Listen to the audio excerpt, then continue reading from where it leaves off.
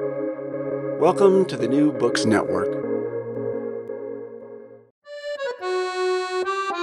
Hi, and welcome to the Ideas Roadshow podcast. I'm Howard Burton, your host and creator of Ideas Roadshow, and I'm delighted to be partnering with the New Books Network to offer you our uniquely eclectic blend of long-format conversations with a wide array of intriguing and knowledgeable people. The vast majority of Ideas Roadshow guests are senior researchers. Many, in fact, are emeritus professors. Being an emeritus professor means different things at different institutions, but one thing it clearly doesn't mean is that one is at an early stage in one's research career. That's all very understandable, of course. Ideas Roadshow is all about engaging with specialists who have a deep and comprehensive knowledge of their individual areas of expertise, and such understanding is often naturally associated with increased age. But it can't be denied that most of the time, revolutionary leaps in our understanding actually come from the work of cutting-edge young researchers, who are also naturally best positioned to see where any field is presently heading. Indeed, much of my conversations with senior established researchers invariably involves examining how precisely they came upon their seminal insights that helped change their field, insights which typically occurred many decades ago. Wouldn't it be marvelous, I've often thought to myself, if I could have the chance to speak with young researchers who are dynamically driving their field forward right now? The problem, of course, is how can you know that the work that someone is doing today will be universally recognized as transformative 20 or 30 years from now? Well, clearly you can never be certain, but that's not to say that there aren't some signs to look out for. Take classical scholar Esther Salgarella, for example, a dynamic young postdoctoral researcher at the University of Cambridge, whose recent book based on her pioneering PhD thesis, Aegean Linear Scripts, Rethinking the Relationship Between Linear A and Linear B, rigorously examines the relationship between the two ancient scripts before concluding that the transition from Linear A to Linear B was considerably more continuous than many currently believe, with a spectrum of fascinating associated socio-historical implications. Meanwhile, as she continues to pursue these investigations, Esther is also hard at work harnessing the powers of modern communications technology to significantly further the cause of Linear A scholarship worldwide by collaborating with a French computer scientist to develop the world's first freely accessible searchable database of Linear A. So no, I can't promise you that Esther Salgarella will be one of the world's most respected authorities of ancient scripts in 20 years, say, but I sure wouldn't bet against it.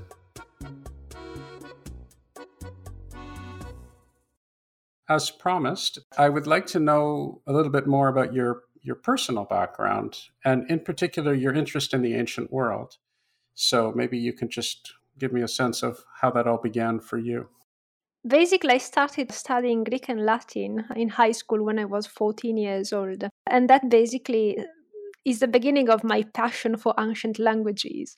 Although I've got to say that I always had an interest in writing system and scripts in general. Like, for instance, I remember that when I was a kid, like 6 to 8 years old, I don't particularly remember the specific age, I got basically passionate about Egyptian hieroglyphs just after visiting an exhibition in Venice. So I'm originally from Venice. And I started to basically cover my whole house, my parents' house, with post-its, with a kind of transcribe of what I thought would be transcriptions of Italian names into hieroglyphs. Of course, I was like a 6 to 8 years old kid, didn't know anything, but still I had this kind of drive towards like whatever is visual graphic system.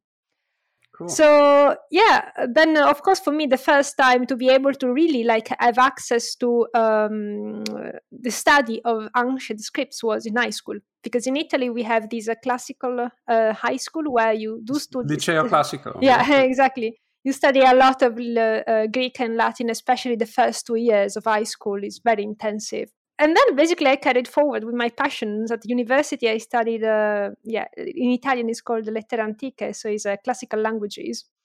And when I was at university, I realized that actually I could go back in time even further and try to look at the earliest evidence of Greek ever attested in writing, which is Mycenaean Greek written with the Linear B script.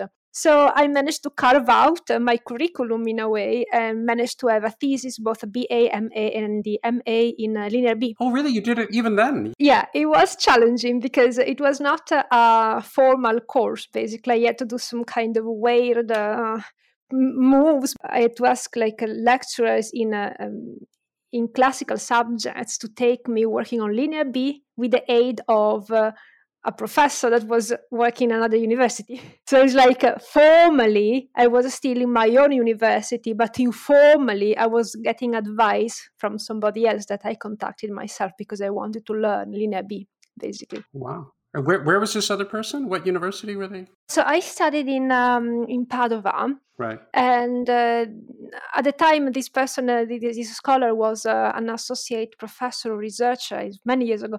And he was from, and he's still from Rome, where he is now professor.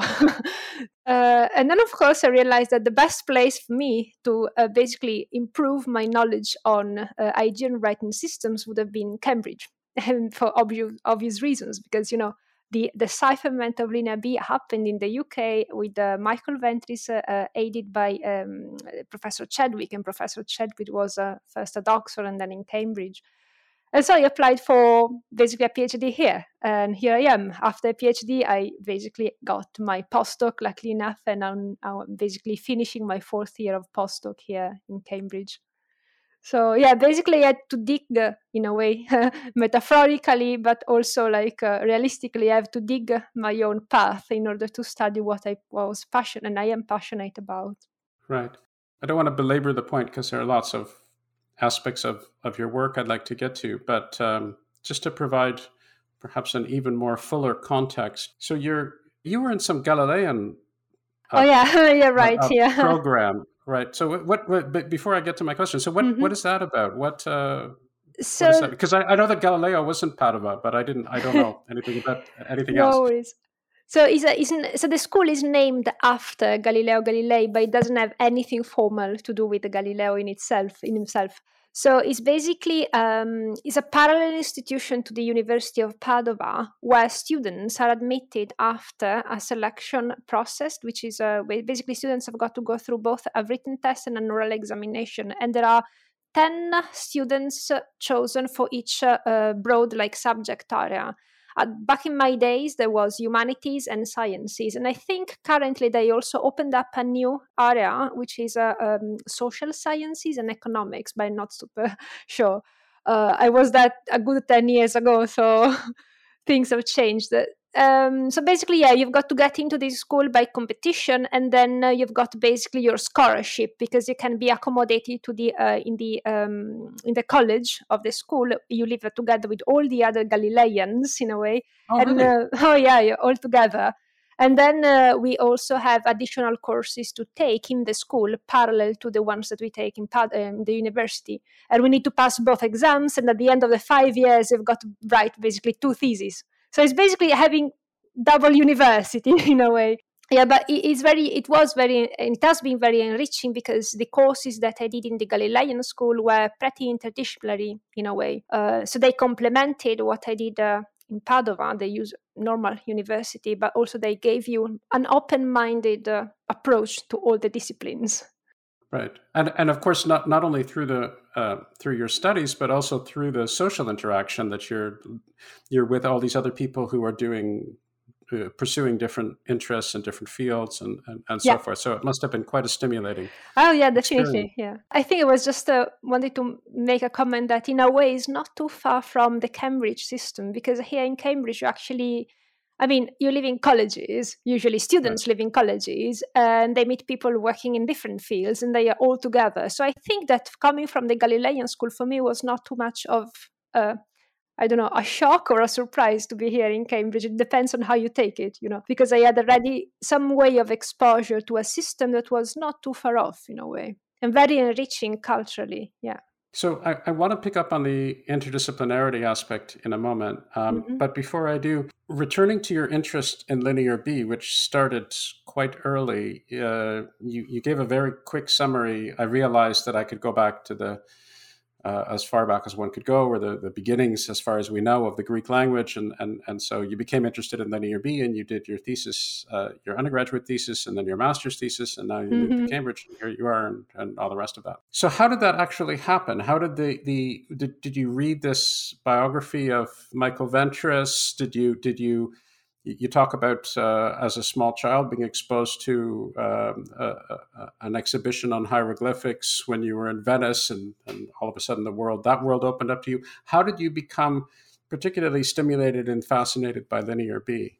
So I would say again, it started in high school when my Greek teacher started to tell us about the Minoans and the Mycenaeans, and we had to do a quiz actually for the school, and it was an online quiz on Schliemann, Heinrich Schliemann. Right. So I think that actually started to give me the hint that that was what I wanted to do. I wanted to study Bronze Age, basically Bronze Age Greek and Bronze Age archaeology. Sorry. So yeah, basically moving from classical languages backwards to Greek archaeology, just by discovering it in high school in a way, by being exposed to what happened in the past by the teachers in a way.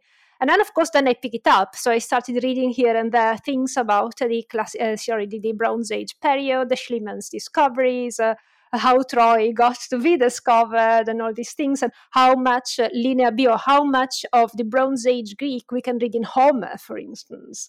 So it was a bit of a process of self-study in a way of whatever I could get my hands onto in a way just before university. Then as soon as I got at university, of course, I looked for people or scholars that were working on the subject. And also, I still remember that on the first year of my BA, over the summer, I asked my father to take me to Mycenae because I wanted to go. So just the two of us, plus a dear friend of mine, we went there by caravan with a very old caravan. And so we took a ferry and we went basically from Italy to the Peloponnese, and then we did a bit of a tour to reach Mycenae, and I still remember being there on the caravan and seeing the sun setting over Mycenae and telling myself, oh yeah, it was worth it, and I'll definitely study this for life. Yeah, I think collecting little pieces of information by myself in order to get a broader view of what I wanted to study in a way, and looking for the people that were able to provide me with that educational support. Yeah. And you mentioned you're going with your father. So as you're progressing in your studies, what did your family think of what you were doing? Was this all part of the tradition? Is everybody a classical scholar in your family, or were you very, very different from everybody else? Do you have siblings who were doing similar things or different things, or what would describe that environment for me? Well, first, I've got to say my family has always been super supportive of my studies, and I was the first one in forever to go to university. So my family comes from let's say it was not a super well-off background. We still live in the countryside. I mean, they still live in the countryside, and I do go visit. So my father started going to university and started studying law. But then, because of financial reasons, and the family couldn't support him, basically, he had to look for a job. So he had to leave, basically, university. I mean, very sadly and regrettably.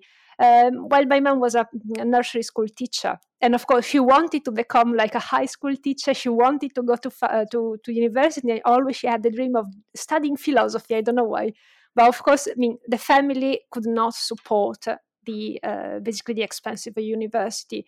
So when I expressed the willingness to go to university, and of course the times had changed, and meanwhile they were super supportive for any subject I ever wanted to embark on studying. And luckily enough, the Galilean school also relieved my family of the burden in a way to provide for me, because I was on a scholarship for 5 years. Right. So it was quite good for me. I was able basically to provide for myself and for my studies. So yeah, my family, in a way, I mean, they never had any objections to me studying classics or something that may potentially not give you a secure job in the future. And they were very happy. They just told me, yeah, follow your passions and something will get out of it. We just want you to be happy. And that's the thing. I do have a sister, Irene. She's younger, 3 years younger, and actually she did the Liceo Classico as well. But then she decided to study biology, and now she is doing neuroscience in London. Just started a PhD. So yeah, she managed to follow the university path in a way in the family and do whatever she wanted. So that's a bit of the outline of what the family is like, always super supportive and super happy for what we are doing. Right. That's wonderful. I was just going to ask, just parenthetically, is she at UCL or is she at Yeah, King's or one of them? yeah, She's at UCL, UCL. exactly. Okay. Just Well, that's started nice. this year. That's nice for you that you have family in the country, in the island, as it were. Exactly, Anyway, exactly. Feels less lonely. a couple questions about. I am going to move to more recent things soon. Don't worry. But No. you talked about doing your undergraduate thesis and then your master's thesis on linear B. So what specifically were you doing? I'm not entirely certain what an undergraduate thesis in that area would even look like. So what sorts of Mhm. things were you doing? Was it more of a summation of the current state of scholarship or an understanding of history or what sorts of things were you doing? So in my case, my undergrad dissertation was on philology, so Mycenaean philology. So I was given the topic of looking for all the attestation of the place name Festos in the Linear B tablets and try to come up with the state of the art and what can we say about the administration, the economy, and the history of Bronze Age Festos based on the textual data. Hmm. Of course, it was only a case study because my advisor he was doing a bigger project on Festos, and now he has got actually a super big project, and he's basically the director of the excavations at Festos. That is an Italian basically excavation site.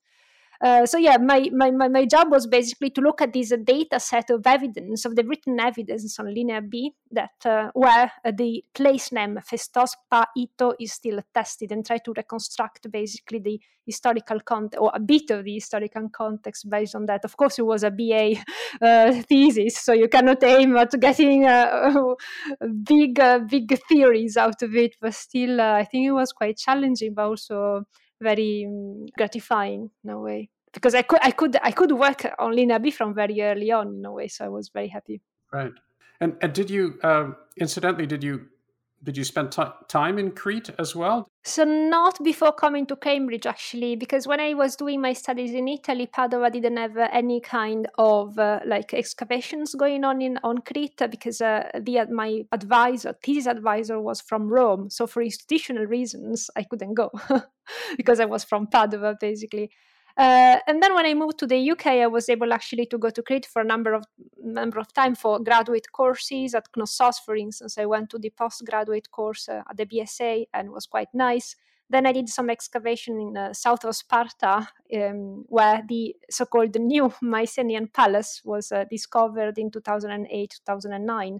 And then I did trips by myself just to visit the museums in Chania, in Heraklion, at Santorini, and things like that, just going around.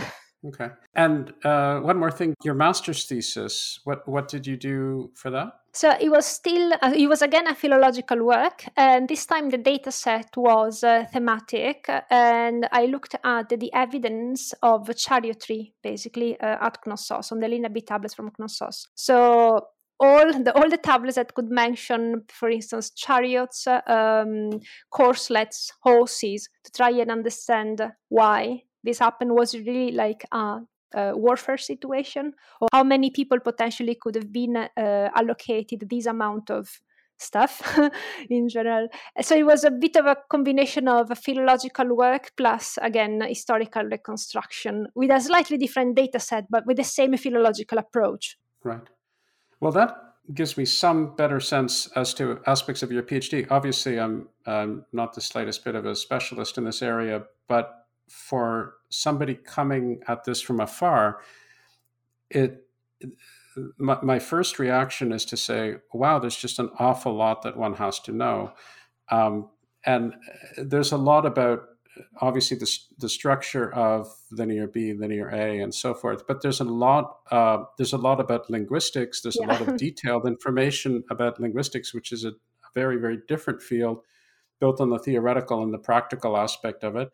There's, of course, a lot of the historical context. Mhm. There's a lot of archaeology. There's a lot of understanding the culture. And there's even a considerable amount, as you write in your book, and as we hope to get to, some relatively recent, certainly extremely recent, relatively speaking, history in terms of the last 100 or 150 years of what has happened, what discoveries have been made, what's happened in the archaeological record, but also how that has affected our hearts and minds and approaches to try to appreciate what's gone on in the past. So there's a tremendous amount of knowledge that one has to have at some level, presumably, to even begin doing this sort of research in earnest. So it's not terribly surprising that you were fortunate enough or hardworking enough, or I'm not sure exactly how best to describe it, to have at least a good chunk of that essential knowledge before you even began your PhD. Yeah, I'm very grateful for, I think it's a combination of luck, passion, and maybe, I don't know, astral coincidences. So I'm very happy to see that when it was in Padua, okay, there was not a course specifically devised for Mycenaean epigraphy or Mycenaean linguistics, but still there was somebody there who could help me out. So I'm very, very happy for that. Yes, but then, yeah, I completely agree with you that one has got to start early. Once you have identified your own passions and what you want to do, it's always better to start early because it requires a lot of knowledge in different disciplines in a way. As you said, archaeology, linguistics, really a bit of everything. You need to know Greek, you need to know historical reconstruction, you need to know archaeology. It's a lot of stuff, yes. Right. And I mean, even when you say you need to know Greek, again, I don't, sadly, but my sense is, for people who don't know, that's not just one thing. It's not like saying you need to know Spanish. I mean, the Greek language has evolved so significantly, and there are different aspects of Greek. There's Attic Greek, there's Koine Greek, and of course, if you go further back, which you do, you have to not just be familiar with a particular type of Greek in a particular time in a particular place, but you have to know many different types of classical Greek. And so it's a complex situation. I know this because my daughter's a classicist. Okay. So, it was actually wondering, wow, basically it's the jargon is perfect. Well, she talks to me sometimes, so nice. So that's advantageous. Anyway, let's start with some basics. So if you can just give us a definition of what you mean by Bronze Age civilization, and then from there we'll move to these various scripts, and we'll move to the languages and speculations and so forth. Okay, so first, I think the proviso needs to be added that the Bronze Age means slightly different things based on context. I mean, geographical context. So, the Bronze Age is a term that relates to relative chronology in a way. So, for instance, Bronze Age on Crete might not necessarily be the same time span of Bronze Age in Turkey, for instance, or different areas. Roughly speaking, Bronze Age always falls within the second millennium BC anyway. On Crete, roughly until 1100 before Christ, that's the span, roughly speaking, of the Bronze Age on Crete and mainland Greece, which is considered as a system, basically, is the Aegean area. So in terms of civilizations, first of all, we've got the so-called Minoans, who were the inhabitants of Crete and used the linear writing system.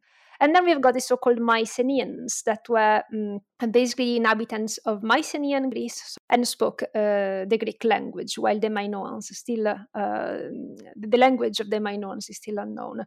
However, these are modern constructions. I mean, the names Mycenaeans and Minoans are modern constructions, basically. We don't have any attestations of these names going back to the historical period.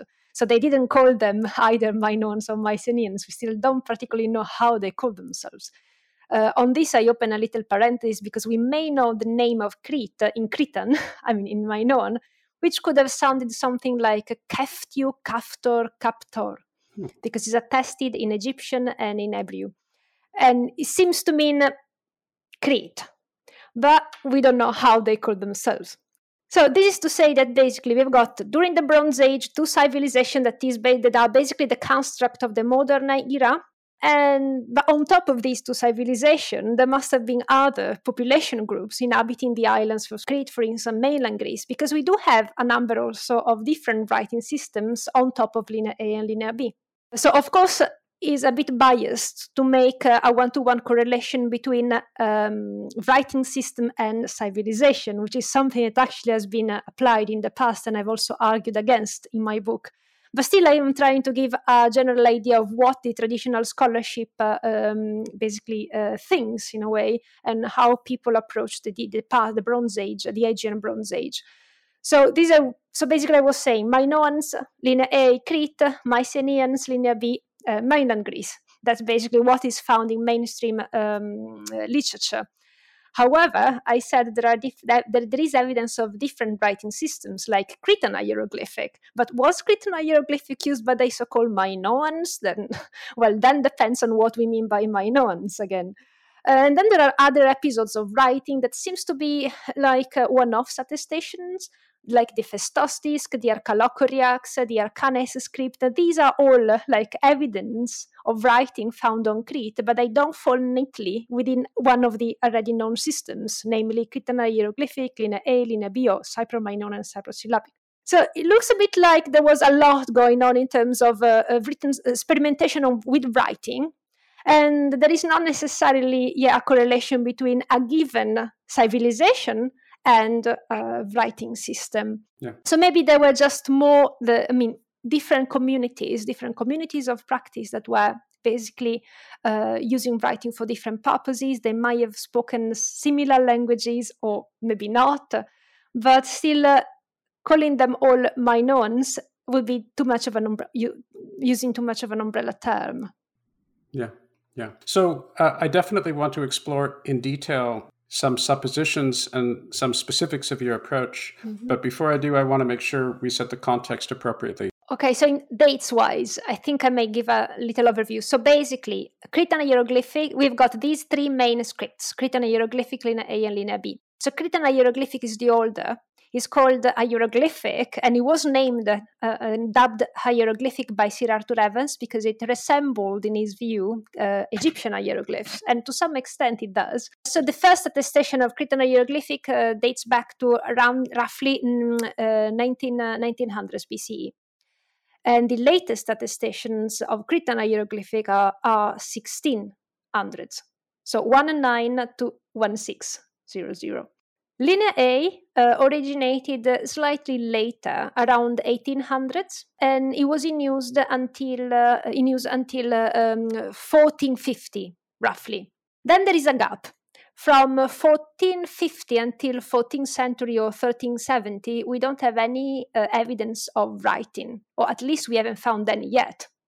And from 1400 onwards, we've got Linear B. And Linear B basically is used both on Crete and mainland Greece, with mainland Greece actually having the latest attestations of Linear B dating back to the 12th or 1200 or 1190. So that's basically the idea. So Linear A was a bit in contemporary use with Cretan hieroglyphic for some 200 years. And then basically there is a gap in use in the tradition of writing between Linear A and Linear B. And that's the tricky point. Linear B seems to have originated out of the blue because there is no kind of clear continuation from the archaeological record. But that may well be because of our basically partial evidence. Maybe in the future something will be found inscribed, an object will be found with some Linear B inscriptions dating back to before the current earliest attestation of Linear B. Right. And I guess if I'm listening to this and I know nothing about this, I can see myself asking, well, how do you know that? How do you know that with such assurance that these dates seem very, very precise? How can you be certain of that? Maybe I've heard of carbon dating, but presumably there are other techniques. So describe a little bit to me how we can be so certain, or at least reasonably certain, of those particular dates. Well, in terms of scripts, is because of the archaeological record where they were found stratigraphically. So Crete is a seismic island, and there have been many episodes of destructions of the Minoan palaces, basically, over time. So the stratification and the stratigraphical layers are quite visible in the archaeological record. So the main way of basically giving a date to the written documents is to see where they are located, where they sit stratigraphically when you do the dig, basically when you do the excavations. And then thanks to connections that we have got with the securely dated artifacts, like pottery usually. Pottery is used to give you a clue as to the date, because pottery shapes and pottery decoration are stylistic in a way. It's like our fashions in a way. We know that for instance, we don't dress anymore like we dressed in the 90s. So for pottery, in a way, is pretty similar. So pottery used as a chronological indicator. So when you find a diagnostic piece of pottery sherd in a given stratigraphical layer, and you find a tablet deposit associated or that can be associated with that stratigraphical layer, then you can reasonably securely give a date to the archaeological deposit. And given that most of the written evidence comes from palatial centers, then actually we can stand a good chance of getting reasonably reliable dates.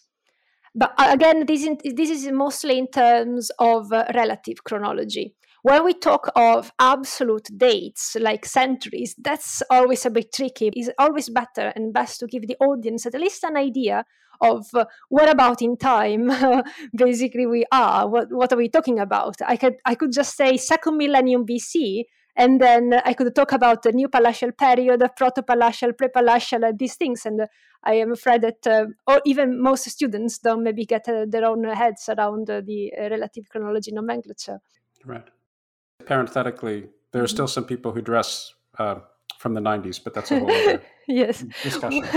And there are actually there seem to be some continuation of Linear A into the period of Linear B, so to say. We'll get to that, and in fact there are a couple of specific questions I have, but first there's a categorization method that you use that's presumably standard, which is you distinguish writings that are non-administrative and writings that are administrative.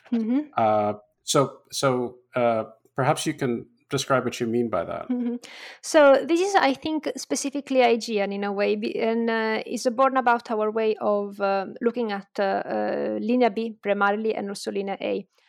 So by administrative document, we mean clay tablets mostly, or other clay documents that were used for the bookkeeping of palatial administrations in both Mycenaean Greek and Minoan Crete.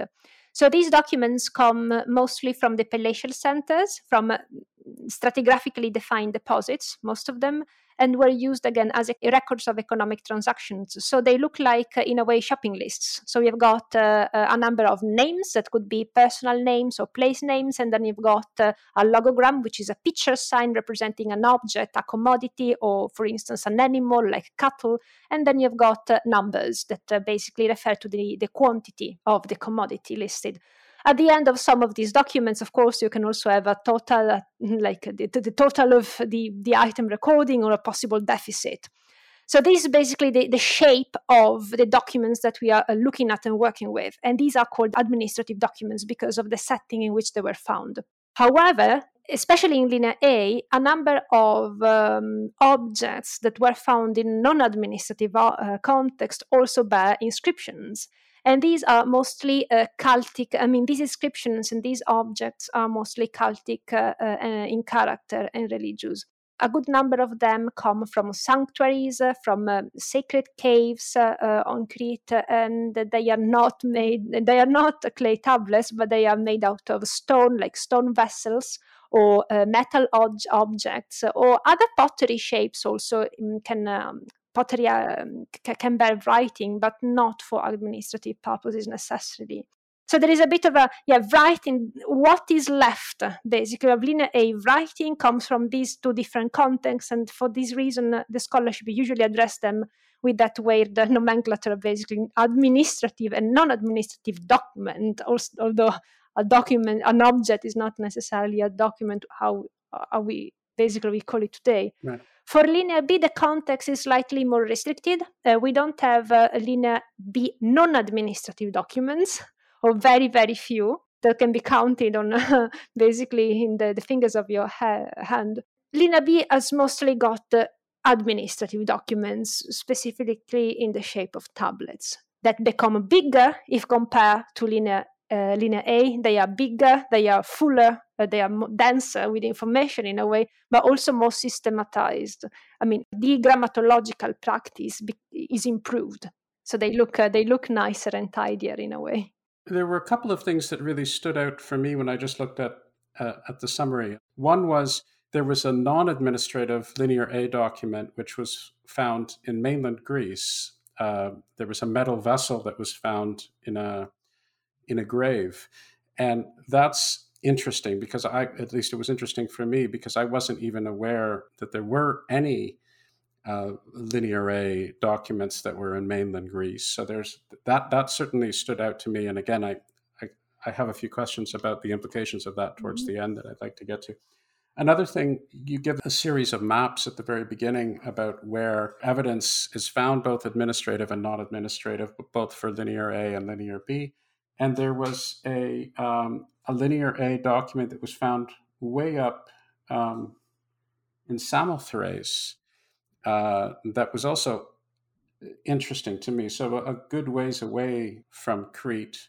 And that also seems to have some potentially interesting implications as well. The idea that linear A documents, both administrative and non-administrative, were found, I don't know to what degree or what order, but there is certainly evidence of them being found outside of Crete. Yeah. So linear A was had definitely a more extensive use if compared to linear B. Linear B is only found basically at Knossos, at Chania on Crete, and then in the mainland, while linear A is found all over Crete, basically, in a good number of Aegean islands, potentially on Turkey, and as you mentioned, the two sites in mainland Greece. One is Mycenae with the metal vessel that you mentioned that bears one sign, but actually it's very unclear whether that's linear A or linear B because it's a shared sign. So this sign occurs in both linear A and linear B, but because of the date of the document, it's impossible for it to be linear B because linear B was in a way created later on, or at least the earliest attestation of linear B are later. And then the other site that yielded the linear A evidence on the mainland, this is a non-administrative document, is made out of bone. It's a small fragment of bone with two signs only. And this is more clearly linear A because one sign is shared between linear A and linear B, is read as Ma. The other one is not. No, actually, they are both Amma, actually, yeah. But the paleography of the inscription seems to be pointing towards linear A more than linear B. And again, chronologically, linear B has got to be excluded. But these are the only two attestations for now of linear A in the mainland. But when we move on to the Aegean islands, the situation changes. So it looks like that the Aegean, in a way, was more connected and interconnected and especially dependent on or with relations with Crete, with the main metropolitan area, in a way. And on the islands, we do find both administrative and non-administrative documents on top of other cultural indicators of Minoan influence, in a way, in terms of architecture, in terms of iconography, in terms of pottery. So the material culture, strictly speaking. And all of this, of course, just to emphasize an obvious point, but perhaps one that should be repeated, is contingent upon our knowledge up until now. And so that's one of the problems dealing with this line of work, is that it could be that there are transformative finds that happen tomorrow that will change potentially radically our understanding of the way that things were. So we're doing our best to piece together the historical record from what we know now. Definitely, yeah. Always changing, is constant change. Yeah. So we're almost ready to move into your approach, but before we do, I thought you could spend a little bit of time talking about the influence of Arthur Evans and what he did and his legacy in terms of the academic world, not only in terms of his finds, but in terms of his orientation, his culture, his beliefs, and how that played out afterwards. Okay, well, Arthur Evans was definitely a very influential figure in the scholarship, not only for having discovered the palace of Knossos, but also for having created, in a way, the myth of the Minoans. He was the one calling them Minoans. For instance, most that we see at Knossos nowadays is still his own reconstruction of what he thought would be the palace of Knossos. So he had very, very strong views on a number of different topics, actually broadly covering all of the, basically the archaeological reconstruction and also the linguistic reconstruction. And most of his ideas not only were very influential, but also had a bearing on the future generations of scholars. So just to give you an example, he always thought that the Minoan language was, of course, indigenous to Crete, and it must have been, in a way, connected to Etruscan, in his own view. So for a long, and of course he thought that both Linear A and Linear B noted the same language, and they are both in a way or potentially connected to Etruscan, before Linear B was deciphered, of course.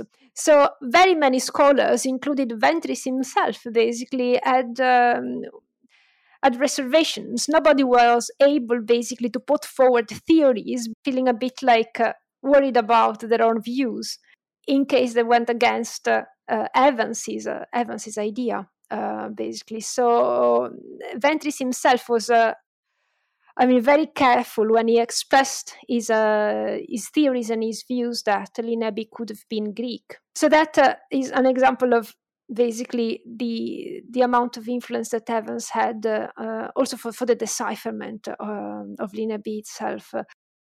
Basically, we look at the Minoan civilization. We still look at the Minoan civilization through the lenses of Evans's glasses, because again, we call them Minoans, but we don't know if they were one single, basically societal group, or they were made out of different communities, and how they identified themselves. That's still a bit unclear. It's difficult, of course, to try and envisage, because we don't have that information from the written sources, and the archaeological context alone can only give us information up to one point. But still, we are still a bit too dependent on Evans's views of this unified Minoan civilization, as opposed to the Mycenaean one. And just a clarifying footnote. So my understanding is that Michael Ventris, I knew that he was, or at least I was under the impression that he was originally thinking that this could be Etruscan, but I didn't quite understand that it was part of the legacy of Evans to point him in that direction, and to what extent he actually believed that. But at any rate, he did, with Chadwick, as you say, but he did decipher this in, I think it was 52, right? Mm-hmm. He showed this, and then my understanding is he died tragically very shortly thereafter. But ever since 52, there was this understanding that we had that Linear B was effectively an ancient form of Greek, the precursor to Archaic Greek, I guess. Would that be a fair way to? Yeah, exactly. I think it's perfect reconstruction of what happened, actually. Yeah, so the decipherment happened in 52, but then documents in Mycenaean Greek, which is the big volume on the collective work, joint work of Chadwick and Ventris, came out slightly later, after, of course, the Ventris tragical accident. So it was edited by John Chadwick himself. Yeah, let's say that at the beginning, Ventris himself had doubts, and he was not super sure whether he should go against Evans's views. But then he started to accumulate evidence on top of evidence that actually was pointing him towards the Greek hypothesis. And then he made a list of terms, Mycenaean Greek terms, that had a clear equivalence in Greek, basically. But if one applies some kind of rules to transliterate, so to say, Mycenaean Greek into alphabetic Greek. I can give you an example, for instance, to have a taste of what Mycenaean Greek sounds like if compared to alphabetic Greek. So the name of men is atorokwo, is spelled atorokwo in Linear B, and is read in alphabetic Greek as anthropos. So there are a number of spelling rules that need to be used in order to make these kind of associations. So Ventris was able to produce a list of terms that actually had clear connections, and like with systematic patterns and clear connection with classical Greek.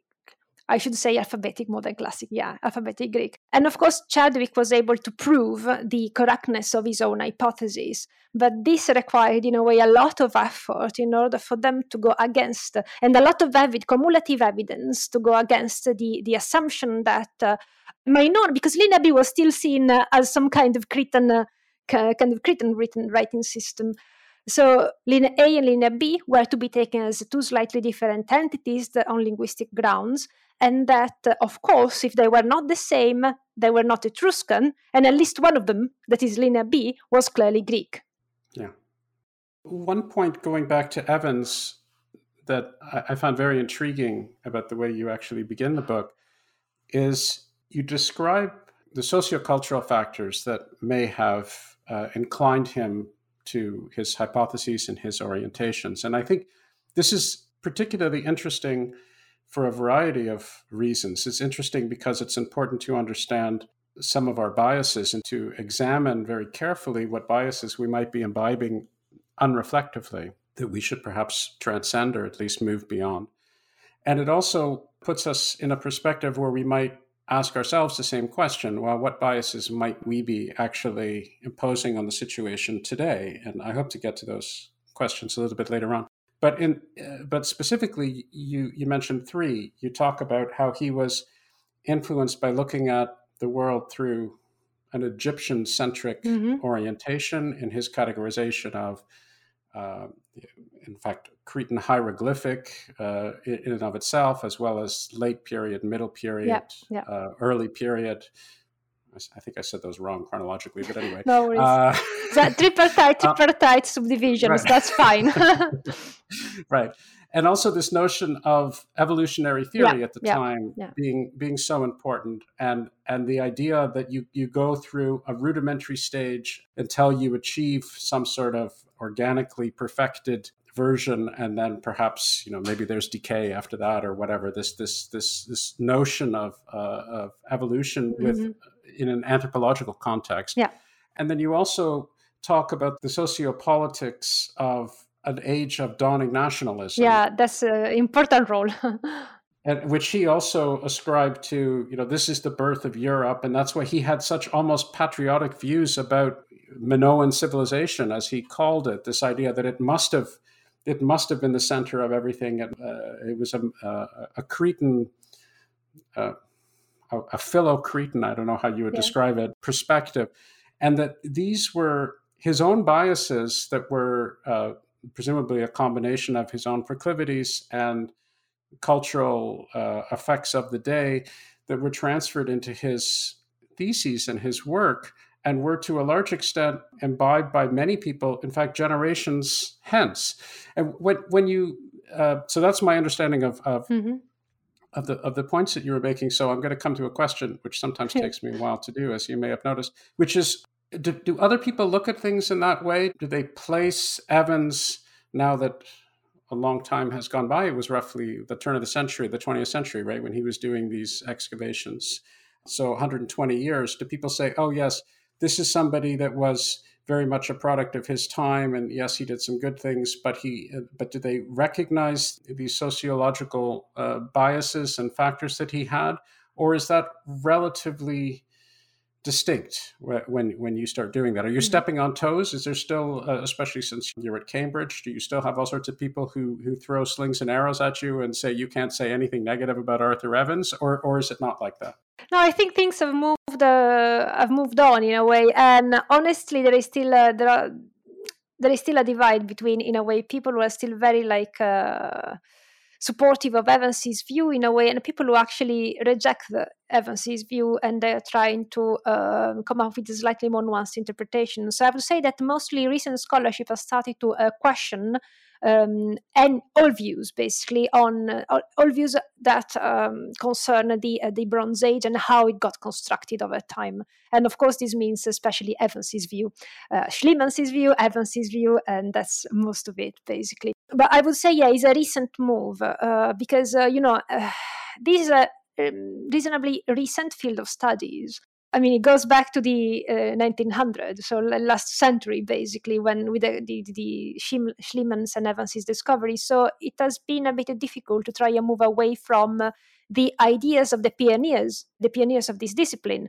But now that some time has passed, actually, and also the modern context is starting to question a bit everything. And I can say that a good number of scholars are now revisiting and revising Evans's view and trying to point out what actually has got to be conceived as influenced by the context, the contemporary historical context, like the idea of nations and nationalisms. So the very fact of finding and discovering a new civilization on Crete gave Evans the power to say, look, these are our ancestors, and this is the first civilization on European soil, basically.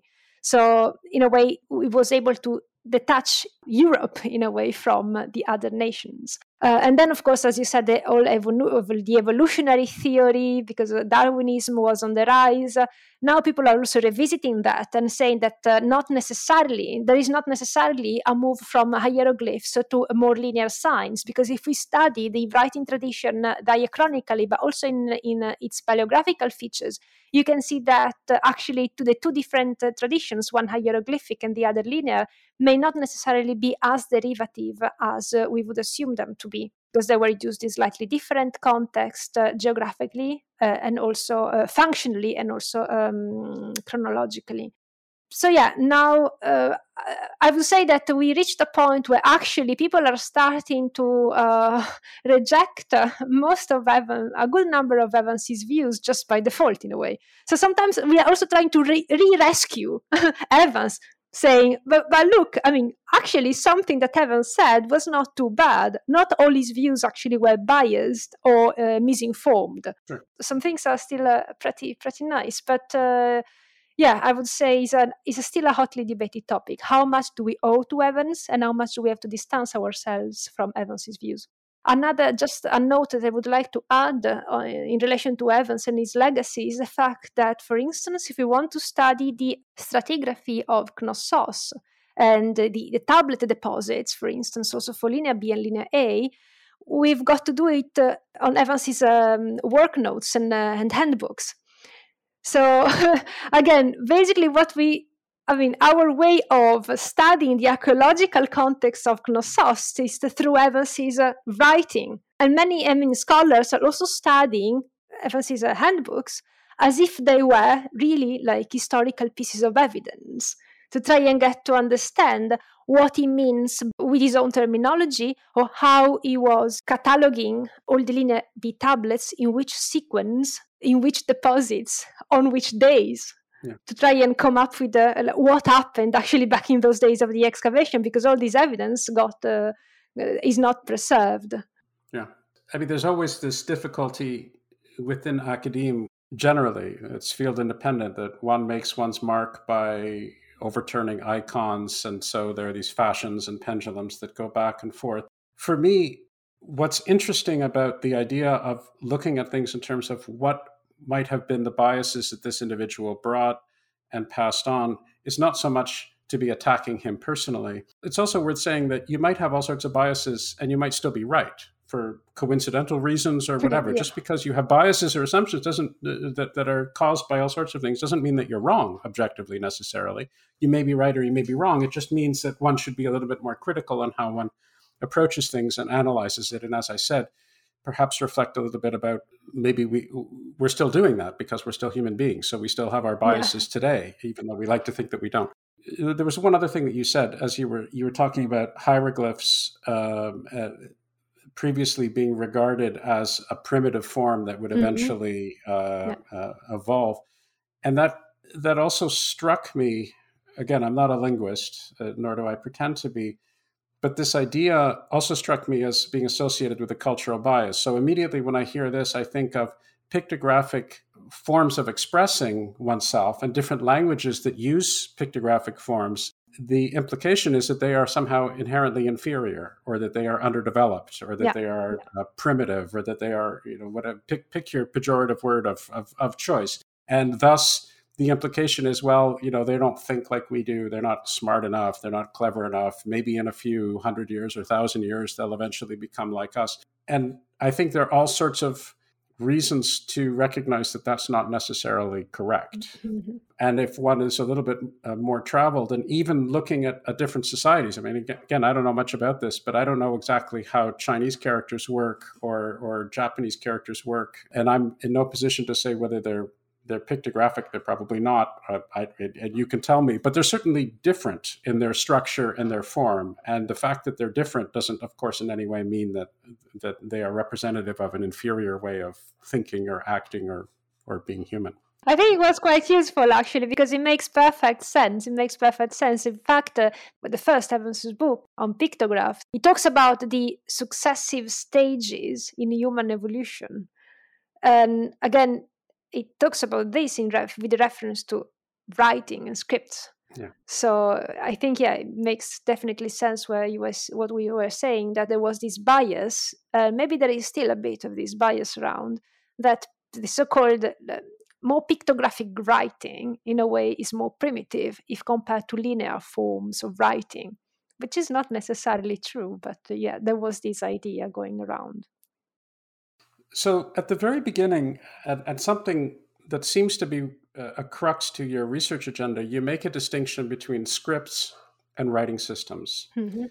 And perhaps I'm just quirky, but I always get a great deal of intellectual satisfaction when somebody can demonstrate that something that has always seemed intuitively obvious to me is just wrong. So here's my understanding of what you're saying and why you're saying it, and then you tell me if Sure. that's right or if that's wrong. So I think the idea is that people automatically make an equivalence between a script and a language. And the notion is that if you're using a different script, you're saying a different language, and even to the extent of Yeah. to what extent you can decipher something, because you can decipher it and it will give you a unique language. And what you say is, you say, well, there's not a one-to-one map. And in fact, you talk about two different types of writing systems. You talk about, in the first case, what you mean by writing system is a generic abstract way of capturing a language in terms of Mhm. its logographic notion, in terms of whether you use pictograms or whatever you happen to do in terms of its syllables and the structures and all the rest of that.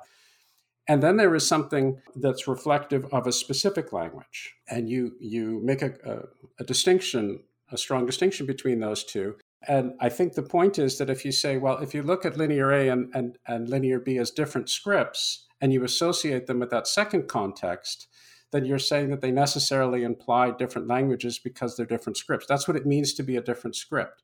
And then you make the point and say, well, actually, you can use the same script for different Yeah. languages. And and this is where my epiphany of, oh my gosh, that's incredibly obvious. Why didn't I think of that?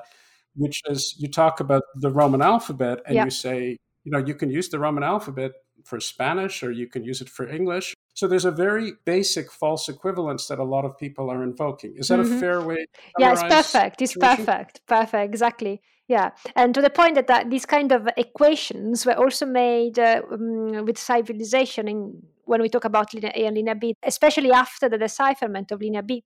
Say linear B is different from linear A from a structural perspective back in those days. So they are two different systems, which means that they note two different languages and therefore they belong to the different civilization. So it was really at the time or just after decipherment that the break really happened between the Mycenaeans, so-called the Minoans. Because back in Evans's days, he thought that actually the linear writing tradition was one single whole. And linear B, in his view, was first taken as a calligraphic variant of the linear script developed at the site of Knossos, and slightly later, when he worked more extensively on the writing, and he realized that actually there were some differences, then he said that Linear B was developed out of. I mean, it was basically the result of a dynastic revolution. Yeah. But still, the Cretan factor and the Minoan character remained unchanged in his views. So, with the decipherment, basically, that pointed out that Linear B was writing a different language and was mostly employed in the mainland, then you really here we have got the break. So different scripts means different languages means different civilization. But again, what I was trying to do to pinpoint and to clarify in my book is that yeah, we need to be super critical when we talk about writing systems, scripts, and civilizations in a way, and especially when we talk about the graphic level, the transmission of sign shapes, and the example of the Roman alphabet fits in well, and the transmission of like a writing system overall, basically. Yeah. My understanding of one possible way to interpret this is to say, if you have the same orientation of writing a language, again, let's use the Roman alphabet, Hmm. and say, imagine a situation where you do have an eventual change in, say, the language of the administration of your society. And so for a while, you have Spanish speaking people who are leading the administration. And then after 300 or 400 years, by whatever sociological events that we can't perhaps determine there are Finnish people Yeah. who are who are doing it. Well, it's not correct to say, well, we can see that there should be a Finnish script language and a Spanish script language. You're still using that basic script. It's changing a little bit because people are actually speaking different languages. But it's I think a central aspect of your thesis is something like that, that if you were to think a little bit more continuously and you were to think a little bit more broadly, and you were to disassociate this idea that a different language has to have, by necessity, a completely different script, which is uniquely associated with it, then you open yourself up to a world of a different level of interpretation. Is that a fair? Yeah, I think it's perfect. Once again, I think you've got a very good grasp at what have been written in the book, and I'm very happy that it can speak to a general audience. So yeah, it's perfect. And I think, again, we need to be very mindful of the context of use of Linear B, for instance. As you said, it was a restricted context of use for the administration of palatial centers. So there was not even the incentive, in a way, to have a wholesale change in script just for the administration and for a system, in a way, the administrative system that was carried on from the previous period.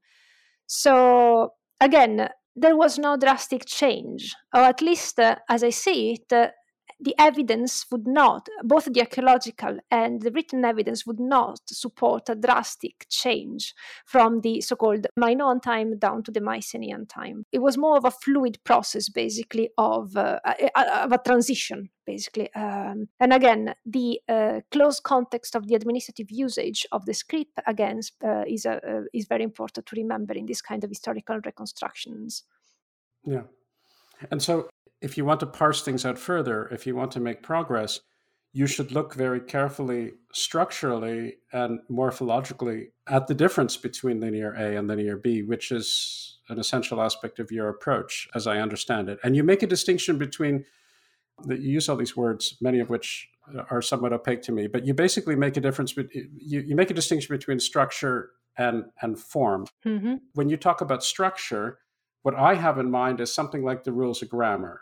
And when you talk about paleographic evidence, I'm looking at the way things are shaped and to what extent the signs are written similarly in one location as opposed to another location and are consistent throughout and so forth. Is that a fair way to look at it, or what am I missing there? Because this word paleography seems to mean like 55 different things depending on the context. So I'm not sure I completely understand what we're talking about. Okay, yeah. I think most of it is correct. I just try and expand on some of these topics and issues. Yeah. So first, I would say that grammar.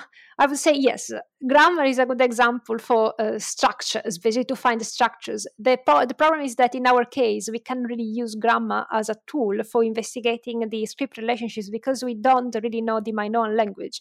So we could use grammar for linear B inter-systemic analysis. We can do the intrasystemic within linear B, but not the intersystemic between the two of them.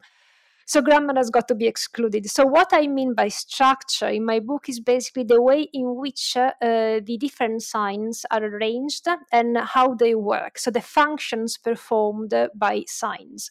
And this is because linear A and linear B, they are both considered and classified as logosyllabic writing system or scripts, because again, in the scholarship, there is a bit of an overlap in terminology between these two terms. So logosyllabaries mean that the sign repertory of a given script is characterized by a number of signs that behave like syllables, and these are called syllabograms, so like pa, a, do, these are syllables. And then a number of signs behave like logograms or ideograms. So these are picture signs, again, I use this terminology, that usually depicts objects or real life, real world reference, and these are used as commodities. So they are meant to be spelled out entirely as words. One such example is, for instance, in linear B, the logogram for the tripod. So tripod, the depiction of a tripod, it stands for tripod, and it was meant to be read as tripod because the sequence tripode, which means tripods, is also attested on linear B. So pictographs or logograms or ideograms are basically images that need to be read by the speaker without a phonetic aid, while syllables are individual units, phonetic units that are used to spell out words and to be read individually. both linear A and linear B have got both signs that perform both functions. The difference being that while in linear B, there is a clear classification between and distinction between signs that work like syllables and signs that work like logograms. In linear A, this distinction is a bit more fussy, and sometimes one sign can have both behaviors.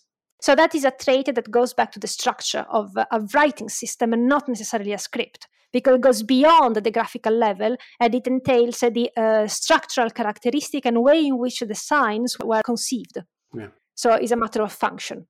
So this is what I mean by basically the function versus form divide. So the function has got to do with the system in a way, the form has got to do with the script. Yeah. So structure looks at the functions of signs, for instance, and the way in which the different signs are combined together to have meaningful combinations to either spell out words or to be read logographically or ideographically. On the other side, paleography looks at the shapes of the signs to identify which variants basically are variants of one given sign and which signs actually are isolated. I mean, it's a bit difficult to explain like this, but just to get an example, by using the Roman alphabet, actually, we can write one letter in different ways. Like the letter A, it can be in capitals, it can be in minuscule, in cursive, but still the different shapes of the letter A that are actually distinctive and different from each other still are recognized as the same grapheme in our mind, right? So we need to do the same for the ancient scripts. And one of our goals is basically to try and identify these different sign variants that can go under the umbrella of the same grapheme back in the ancient scripts. Yeah. So in the Roman alphabet, for us, is easy. I mean, we can understand the phenomenology of A's very easily, but we don't have the same skills for an ancient script that we are not familiar with. So that's slightly more tricky. I just had a note on the term, on the usage of the term paleography. So this basically is not the correct term to be used in our case, but then we use it because in the scholarship it's pretty much widespread to mean that basically you look and you study sign shapes. But usually the term paleography applies to manuscripts, not necessarily to clay objects like the ones that we work on. Sometimes you can find the word epigraphy instead of paleography, the distinction being that epigraphy is a discipline that studies inscriptions on hard supports. Monuments. Yeah, so like stone on like hard supports, while paleography studies inscriptions on soft supports like parchment or papyrus. But what is a clay tablet then? Is it soft? Or is it hard material? So it's something in between. So usually in our field, when we talk about, we talk a bit about both paleography and epigraphy. But when we talk about paleography, we just make a reference to sign forms, just shapes, graphic shapes. Right. While when we talk about epigraphy, we take into account the inscription in itself, which is also like the layout of the inscription, the physical characteristic of the support, and all a number of other factors that may have played a role in producing the inscription itself, for instance, not necessarily only the graphic characters. So I hope I explained myself. You did a great job. I should have talked to you before I read your book. No worries. No worries. One other point, it seems to me that in terms of your analogy to the Roman alphabet and writing in italics or uppercase, and it still has the same semantic content associated with it, presumably there's also this idea that different people in different locations have different styles of writing, different scribes, as it were. I'm not sure what the word would be for people who were writing on clay tablets, but he's still a scribe. Okay. Yeah. Well, now we are trying to move away from the usage of scribe and just say tablet writers or just writers, because also scribe is quite heavily connotated. You always think about like Egyptian scribes in a way, or medieval scribes. But it's still the best bet and the best game in town. For the moment, we still call them scribes. Right. But different scribes presumably have their own orientation, their own style. I mean, there's all this work that was done on ancient pottery where people are looking at the hands of famous artists and so forth. So you would presumably have something analogous going on in this line of work. And that also imposes an element of variability to it, but a variability that can be studied and analyzed and reflected upon, and to some extent, presumably delineates the acceptable amount of variation. I mean, if people are able to have a certain style, but it still looks like an A, or it still carries that semantic content, then that gives you a sense of the elasticity of how much you can vary, presumably, within that structure. Exactly.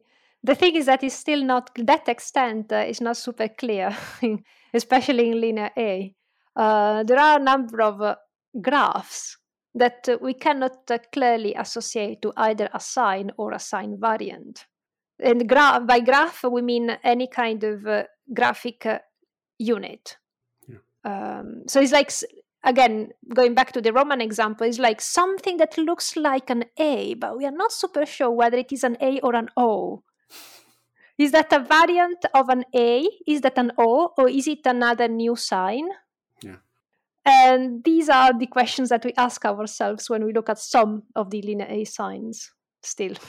That makes things fun, presumably. In a way, yes. Spice up your life. Yeah. So I want to look at some sociological implications of some of your ideas. The big one for me is, you mentioned earlier this lacuna in the historical record, this period of time between 1450 and 1400 or so BC, when we don't have any extant writings in either, as I understand exactly.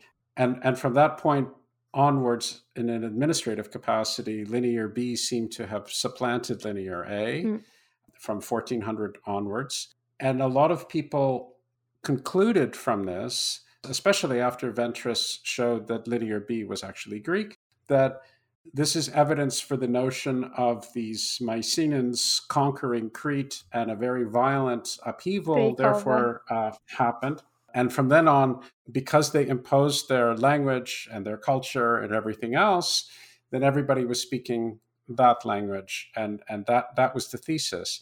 And my sense is that some implications, direct implications of your approach are that, well, hang on, that's actually not necessarily the case. There are all sorts of other ways of looking at it that are directly implied by your particular approach. So my first question is that a fair summary of things? And my second question is, could you give us a little more details about why what you're saying actually does imply that may not be the best way to look at things? Yeah, I think this is because, as you said in the past, the decipherment basically of linear B as Greek brought about the idea of a conquest of Crete, a takeover of Crete from mainlanders, and some kind of, a revolution or dynastic takeover. Because again, there is the idea of associating language with cultural differences. So different language, different cultures. So if the administration started to use linear B, which is Greek, it means that, in a way, the other civilization, the mainland civilization, had to have had the edge over the Minoans and have taken over the island.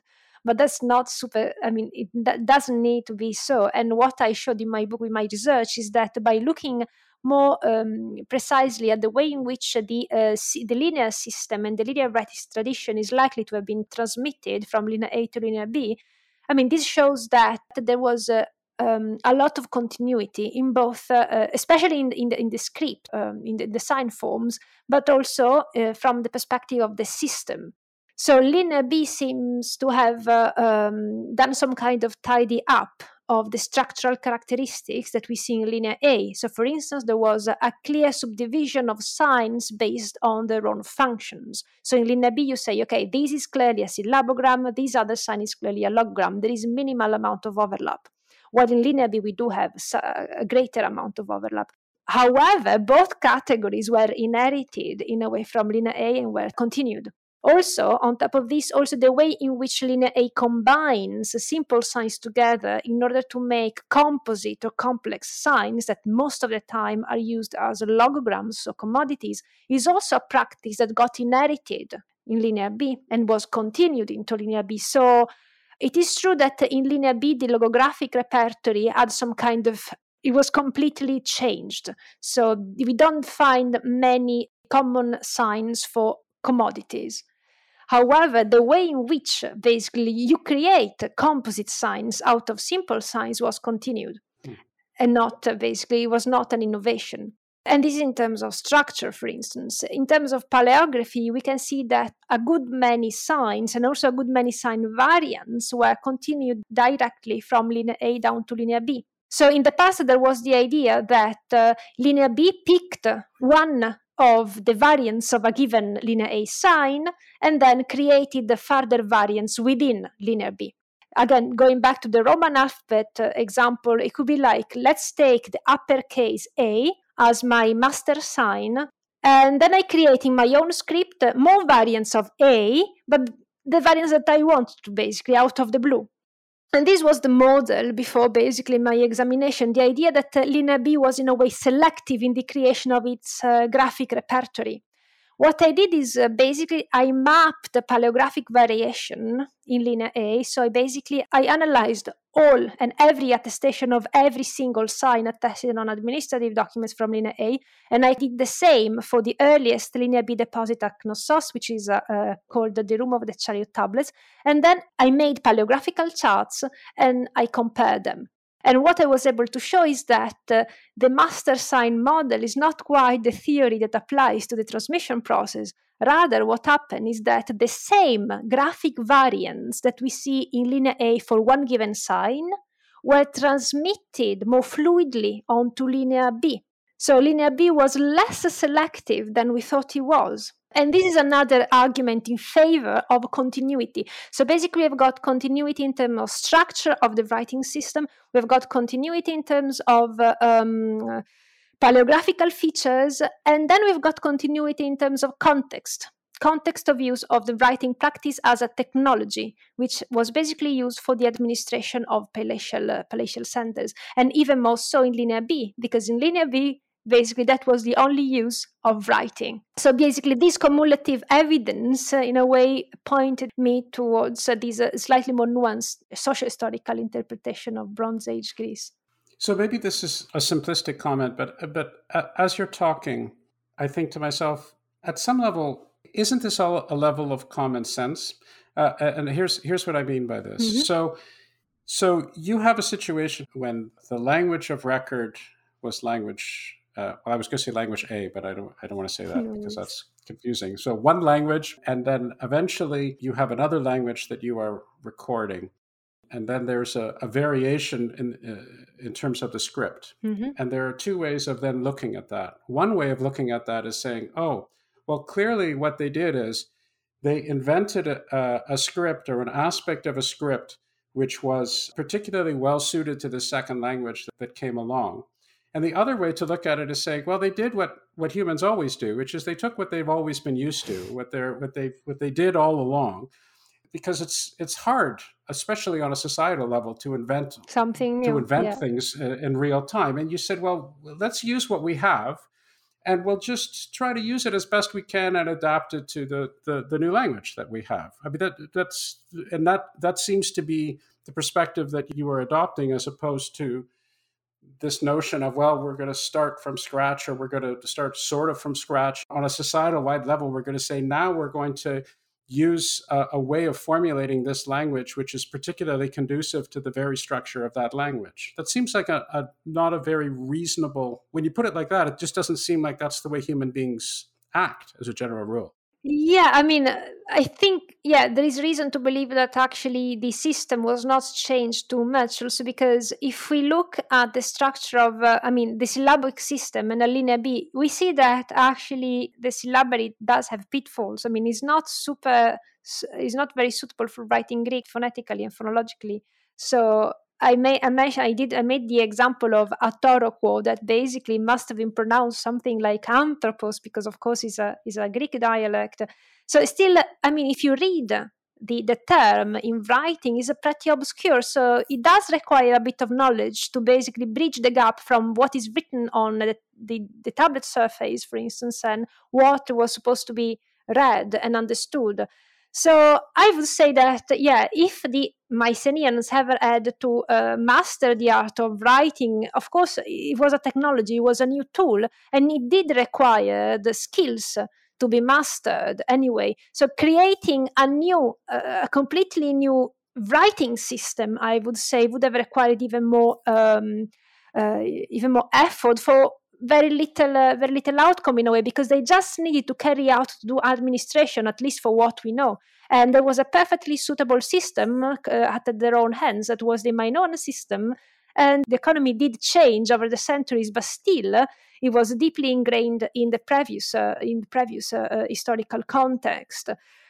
So I think, it just makes sense in a way. It's the most economical solution to think is this way, without saying that there are not. I mean, we can definitely entertain other possibilities, but I think, in my view, this actually makes quite a lot of sense.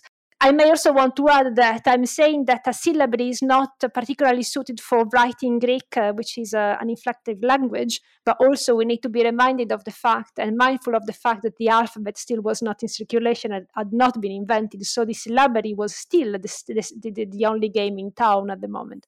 There was the abjad, so like Egyptians, that is written basically where you write consonants. But that's a Semitic language. So, it writes a Semitic language, while Greek is Indo-European. And is not, you cannot really avoid writing vowels in a way in order to understand Greek.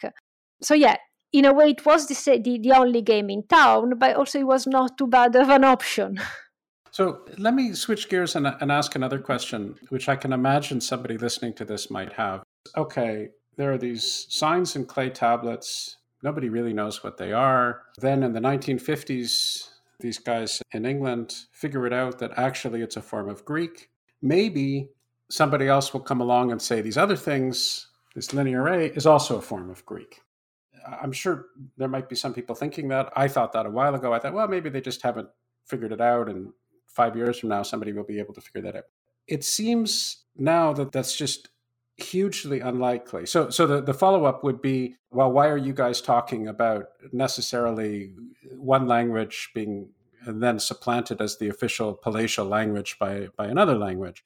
Maybe it was really the same language, or maybe that language particularly evolved, or maybe one was an incipient form of the other, or what have you.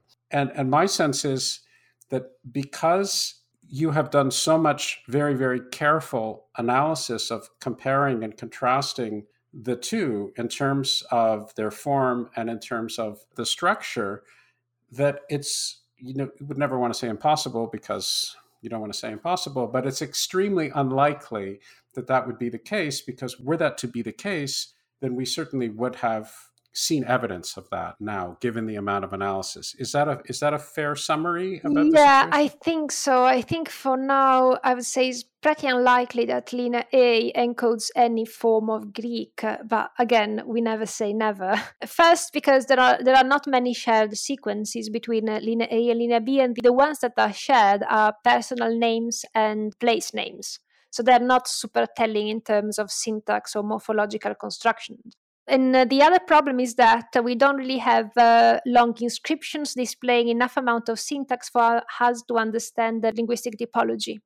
In Linear B, we do have some clauses, basically, so some sentences, but in Linear A, we don't. We may have actually some examples of sentences, and these are the so-called libation formulas. But as the name says, formulas are very repetitive. So we can identify maybe what could potentially be a verb, what could be the subject, and if something resembles an object. But it's still very tricky to try and find out the typological structure of the Minoan language, basically. The other thing is that when we look at Minoan, we see that there are a good number of affixes, which are basically prefixes or suffixes. So it means basically syllables that accumulated at the beginning or placed at the beginning or at the end of a word. And these are repetitive, like qua, ru, di, the ru. So these are personal names. You see, there is a repetition basically of the first two syllables. And this seems to be a feature of the Minoan language, which would point against it being Indo-European, but closer potentially to Semitic languages, or maybe a different typology that was only found on Crete, the Cretan family for now. So for now, we say that Minoan is an isolated language, is not the only one in the ancient world. We have got Sumerian taking as isolated, Etruscan is isolated, but also Basque is isolated. And this is to say that is isolated not necessarily because it's not connected to anything, it's just because we didn't get to understand, or we haven't gotten so far. We don't know how to basically link these given languages to any other ones or any other linguistic families so far known. But for now, as I said, Minoan also shows some structures in a way that point to it not being Indo-European and therefore not being Greek. Yeah. A couple more points before I get on to your future work, if I may. I referenced this metal vessel that was found in a grave. And then you clarified that, well, it's really not clear exactly because of the symbols, whether it's linear A or linear B, but because we could chronologically date it to 1600 BC or something like that, or 1700 BC, and there's no evidence whatsoever that linear B was around then we can be fairly confident that that's not the case. But this was found in a grave in mainland Greece. Yeah. And when I read this, I thought, wow, that seems like it could certainly be argued as supporting your claim that this was something that was used to incorporate some linguistic content that people felt strongly about, and they felt so strongly about it that they buried it with the individual who was buried there. Now, I suppose it could be argued, well, maybe merchants from Crete were busy shipping vessels around, and they made it over there, and then they exported it. But it seems, so I don't pretend to know the details, but it seems like that could be a data point that actually supports this notion of continuity. Do you agree with that, or not? Definitely, and even more so for the fact that in these grave assemblages, and not only in these grave assemblages but also in others, actually it's quite difficult sometimes to distinguish between clearly identifiable like mainland features and Cretan features. Both iconographically, in terms of pottery shapes, we do find influences. The problem is that in the scholarship, it has always been a bit challenging to entertain a different scenario from the traditional one that sees basically the mainland as different from Crete and the Minoan civilization. So now there is a good number of scholars taking a slightly more nuanced approach, and they are looking at exchange basically of ideas, exchange of motifs, exchange of, in a way, cultural traits in either direction, and not necessarily only from Crete to the mainland first and then from the mainland to Crete later on. So now there is this slightly different approach that is taking place, and this, of course, involves the matter of identity. So again, maybe just because of our modern time, where we are also discussing what identity means. So what does it mean to be, Europeans, for instance? Or what does it mean to be academics? What does it mean to be a woman, in my case? And so people are also more prone to looking at the past and applying the same, these views to the past. So what does it mean to be a Mycenaean, in a way? Or what does it mean to be a Minoan? Do we still have got to rely on these traditional classifications? And so, if we look at the archaeological record, and again, not only this grave assemblage, but also another grave assemblage that has been recently found in 2018 or 15, I don't remember precisely, at Pylos, the so-called warrior tomb. In this warrior tomb, quite excitingly, actually, there are very many objects of the material culture that look like Cretan, in a way, with Cretan influences or potential Cretan imports. And this has opened up to the question even more, because they say, oh, look, whoever was potentially the king or a very important person at Pylos had some kind of... That was Nestor. Exactly, yeah.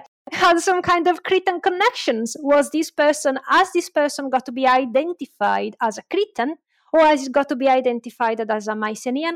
Or maybe we need to let go of these kind of strict classifications, and basically they were just Aegeans, in a way, in a network of connections that goes beyond bidirectionality. So they were exchanging traits, cultural elements, material culture elements, but without necessarily implying influence of one culture in a way over the other.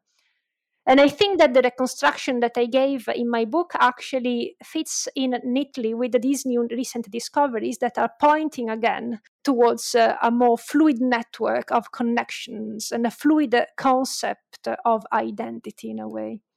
This notion of ascribing our notions of identity politics on people who lived 3,000 years ago or what have you, 4,000, anyway, whatever, a long time ago. It's past beyond counting, yeah. Right.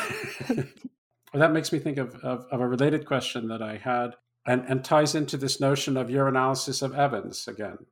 It's not so much that our biases that we are unthinkingly bringing to bear will lead us astray. They may lead us astray, they may not lead us astray, but they are biases. And if we want to move forwards reasonably objectively, we have to at the very least be aware that these are biases that we have.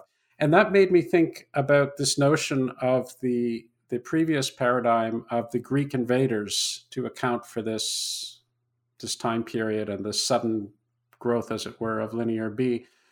Because I thought, well, this happened, as I understand it, I mean, this happened not too long after Ventris and Chadwick's discovery. So it became the paradigm of the 50s and 60s.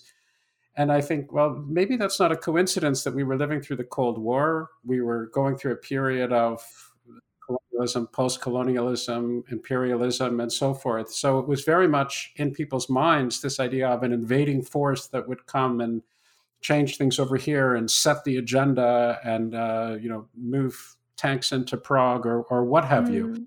I wonder if that may not have, I'm not saying it's the only factor by any stretch of the imagination. I mean, one could imagine how people could make that argument, but I think it maybe is worth pointing out that, again, this may be an indication of how contemporary biases impinge our views and analysis of what happened in the past. Oh, yeah, I think it's a very sensible way of looking at it and thinking. And I'm not aware of anybody having pointed this out, but I think it's a very good argument, and I would really subscribe to it. I mean, I think, it's a time of basically colonialism, and such interpretations were pretty powerful in a way. I can also add that there is another piece of evidence that disproves any kind of potential takeover of Crete. And this is the fact that no evidence of battlefields has been found on Crete, for instance. So it's not like for the Roman period where we have found evidence of the great battles of the past, for instance. So we can say, okay, here something happened. There was some kind of military display here. On Crete, apparently there is none. There is not like that.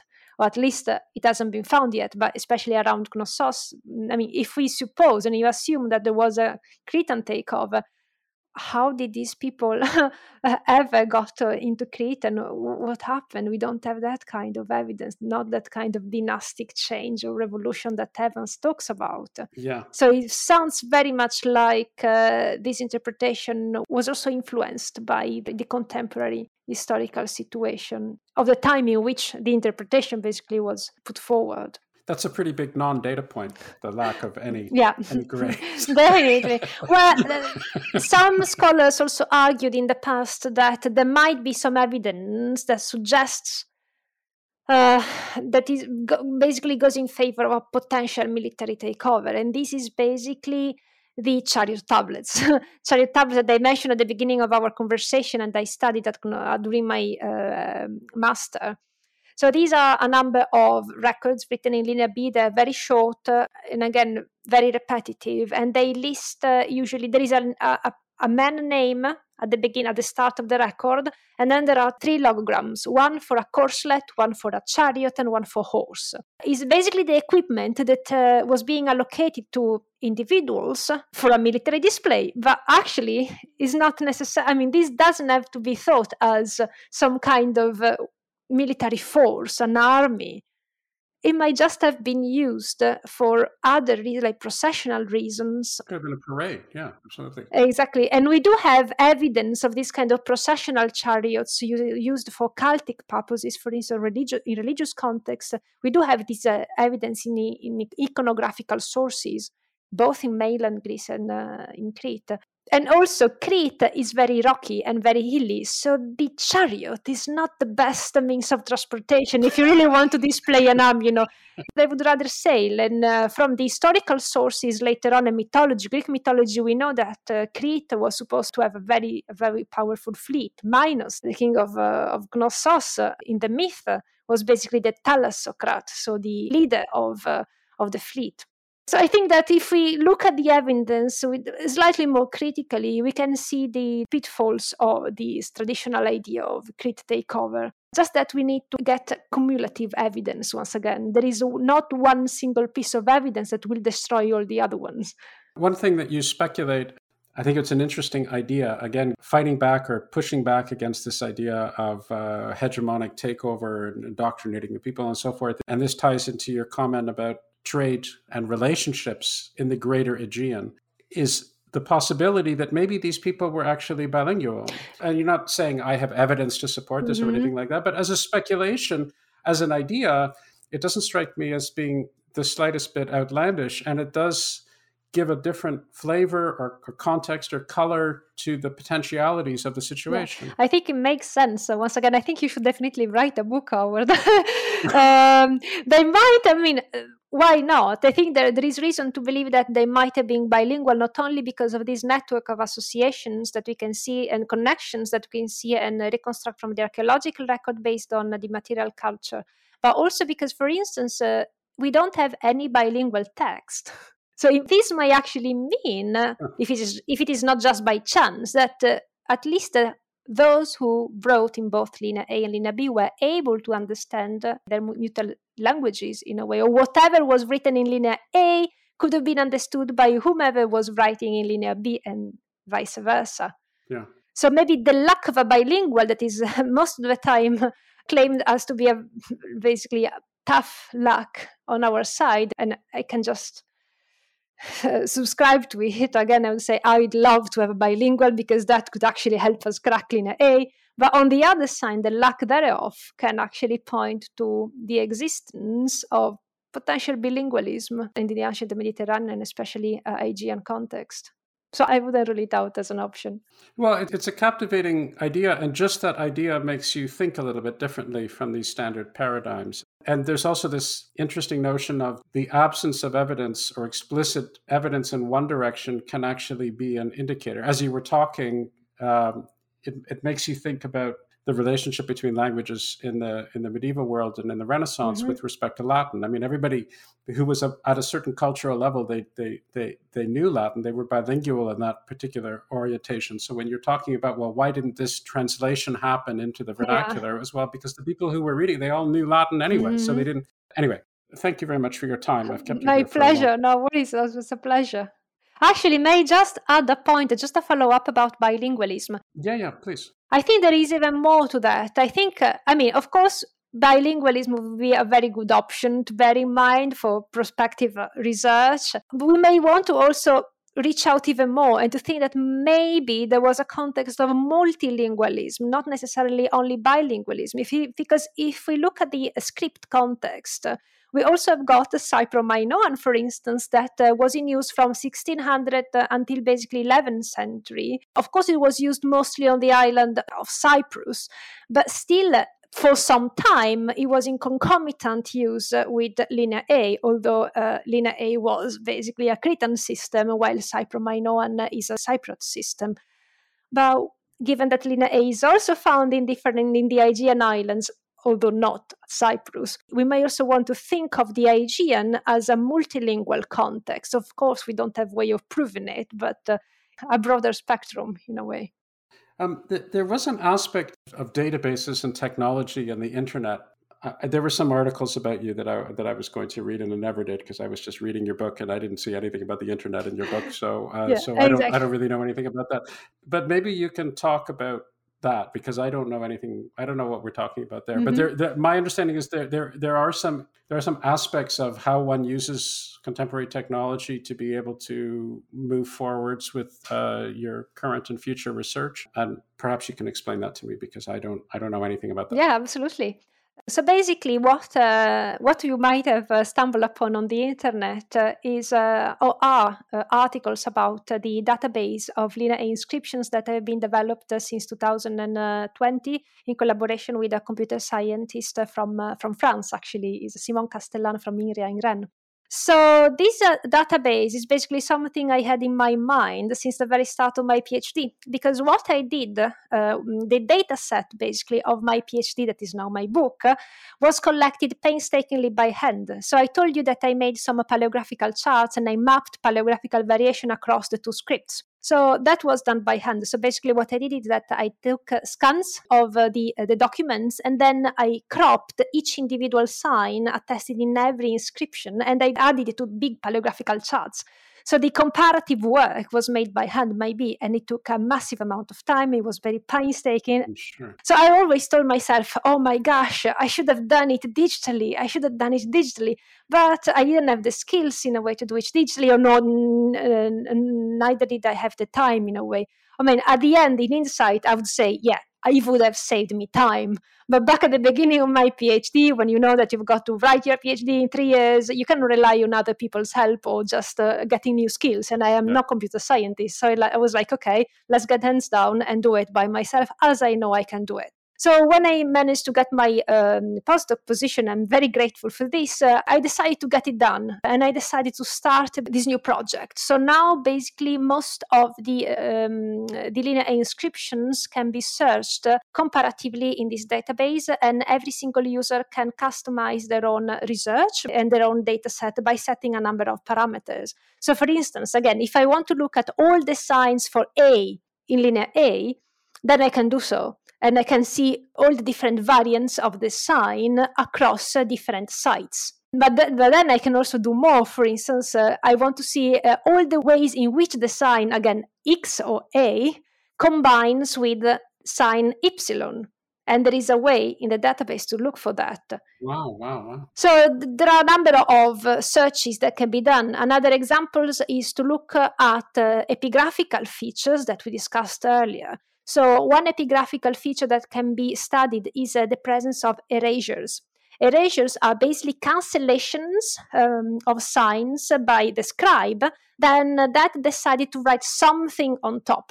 Sometimes the earlier, the first layer and the first sign that was written is still readable. Oh, so it's like a palimpsest. Yeah, exactly. That's the term. I was a bit worried about using it because I don't know if people know it. Yeah. So palimpsest is a term that is mostly used for, manuscripts, but it also happened, it was used also in the past, and especially on clay documents. And most of the linear A documents and linear A tablets are palimpsest, which is something that is definitely worth looking into, as opposed to linear B ones that are not all of them are palimpsest, just a smaller number.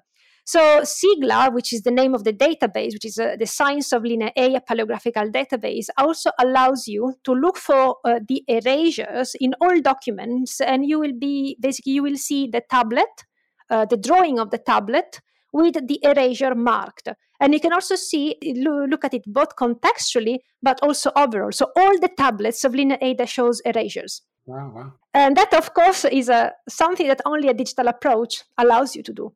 So I'm pretty happy with the outcome. The database is not completed; it's still under ongoing development because it takes a lot of time. I make the drawings myself based on the edited corpus of inscriptions in order to circumvent copyright issues, and also to make basically the drawing interactive. Otherwise, you couldn't do with the scans. But now, this is a database open access to anybody can use it. I also decided to clearly identify the different signs in terms of function and in terms of potential reading, phonetic reading. And I also added, in collaboration, we added basically the feature of looking for words on the tablet surface.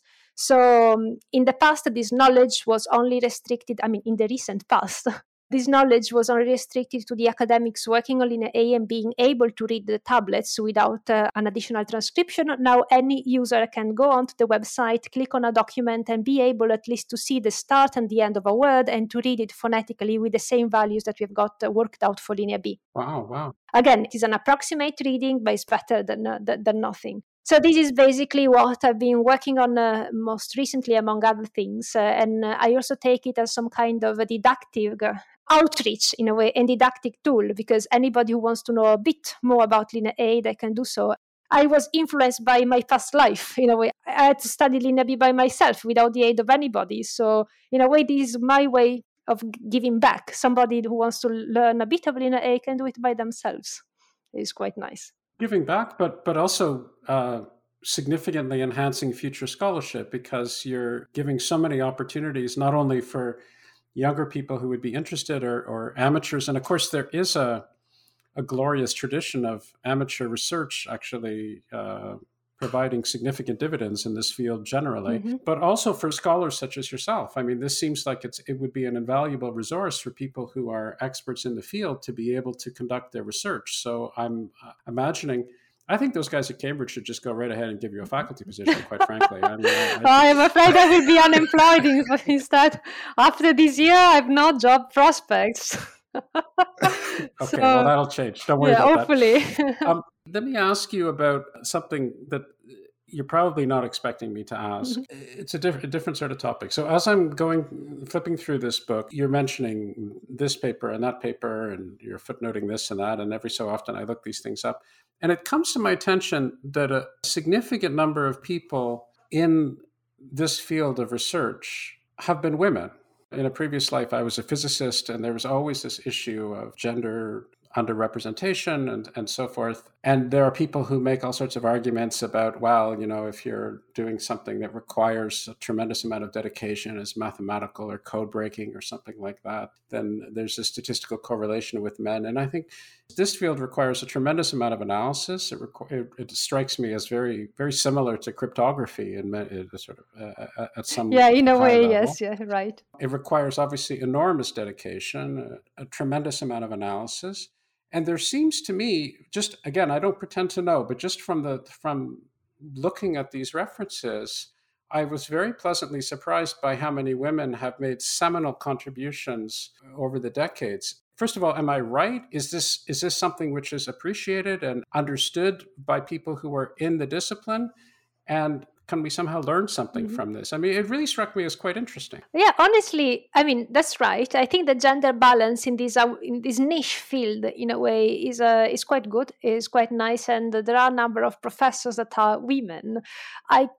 I have no idea why, to be honest. I don't know why the Aegean scripts in general has attracted many women academics. But I think there is the gender balance is quite okay, especially if compared to other disciplines. I don't think there are biases against women in the field at the moment. I think it's a nice community. Not to say that there are not fights at the big conferences, that there is always something to be worried about. It wouldn't be an academic community. Otherwise, exactly. So always display your Mycenaean chariot when you go into conferences. Or deploy your chariot. But yeah, I would say that you are completely right. The number of women in our field is also rising. I can say that you have got a number of very esteemed colleagues that are just at the beginning of their own early careers and have got big grants or professorships, and they are women. So yes, well, something maybe for the future generations to explore. Reasons why our field attracted female academics. But not just from now on. I mean, you look at this Alice Kober and there were these papers by this Ilse Scoop and all these people that, I mean, it just seems very, very often. I say, wow, that's a really interesting development. Who did that? And then it turns out it's a woman somewhere. Yeah. So that's definitely. That's good. Maybe is there just a joke about it's like the call of the past. That some people claim that the Cretan, the Minoans were a matriarchal society. Well, there you go. Unfounded, but who never knows? No, well, it could explain why someone like Evans wasn't equipped to be able to completely guide us on the right path. But I don't want to be exactly. pushing him around. He did a lot of wonderful things, exactly. as everybody knows. So again, you've been very, very gracious with your time. Is there anything else you'd like to add? Is there something that we haven't had a chance to talk about as much, or something you'd like to emphasize? I think I've done a great job, Howard, by rephrasing basically what I wrote in my book, asking very sensible questions, and I'm very happy with how the interview went. And of course, if there are more questions, I will be even more happy to go on and answer them. Well, I might just want to ask if you want now write a book on linear A and linear B linear theories. I mean, you're very well informed, so one never knows, you know. I would like you to keep doing your thing, and I would like you to get a very, very well-deserved faculty position somewhere, and keep changing the world, and then have coffee with me and tell me about it. Definitely. Definitely. Well, you know, after COVID, when everything will be slightly more relaxed, I think I will pay a visit to France, and I would love to have a coffee and speak my Noan, let's say so. You're very, very welcome. Esther, it's been a real privilege and a pleasure talking to you. Thank you very, very much. The same. Thank you to you, Howard. Great to talk to you. I hope you enjoyed this podcast. Those interested in more information about Ideas Roadshow are directed to ideasroadshow.com, while those who are curious about me and other projects I'm involved in are recommended to visit howardburton.com. Thanks very much for listening, and I hope you'll tune into another Ideas Roadshow podcast on the New Books Network soon. We release a new one each Wednesday.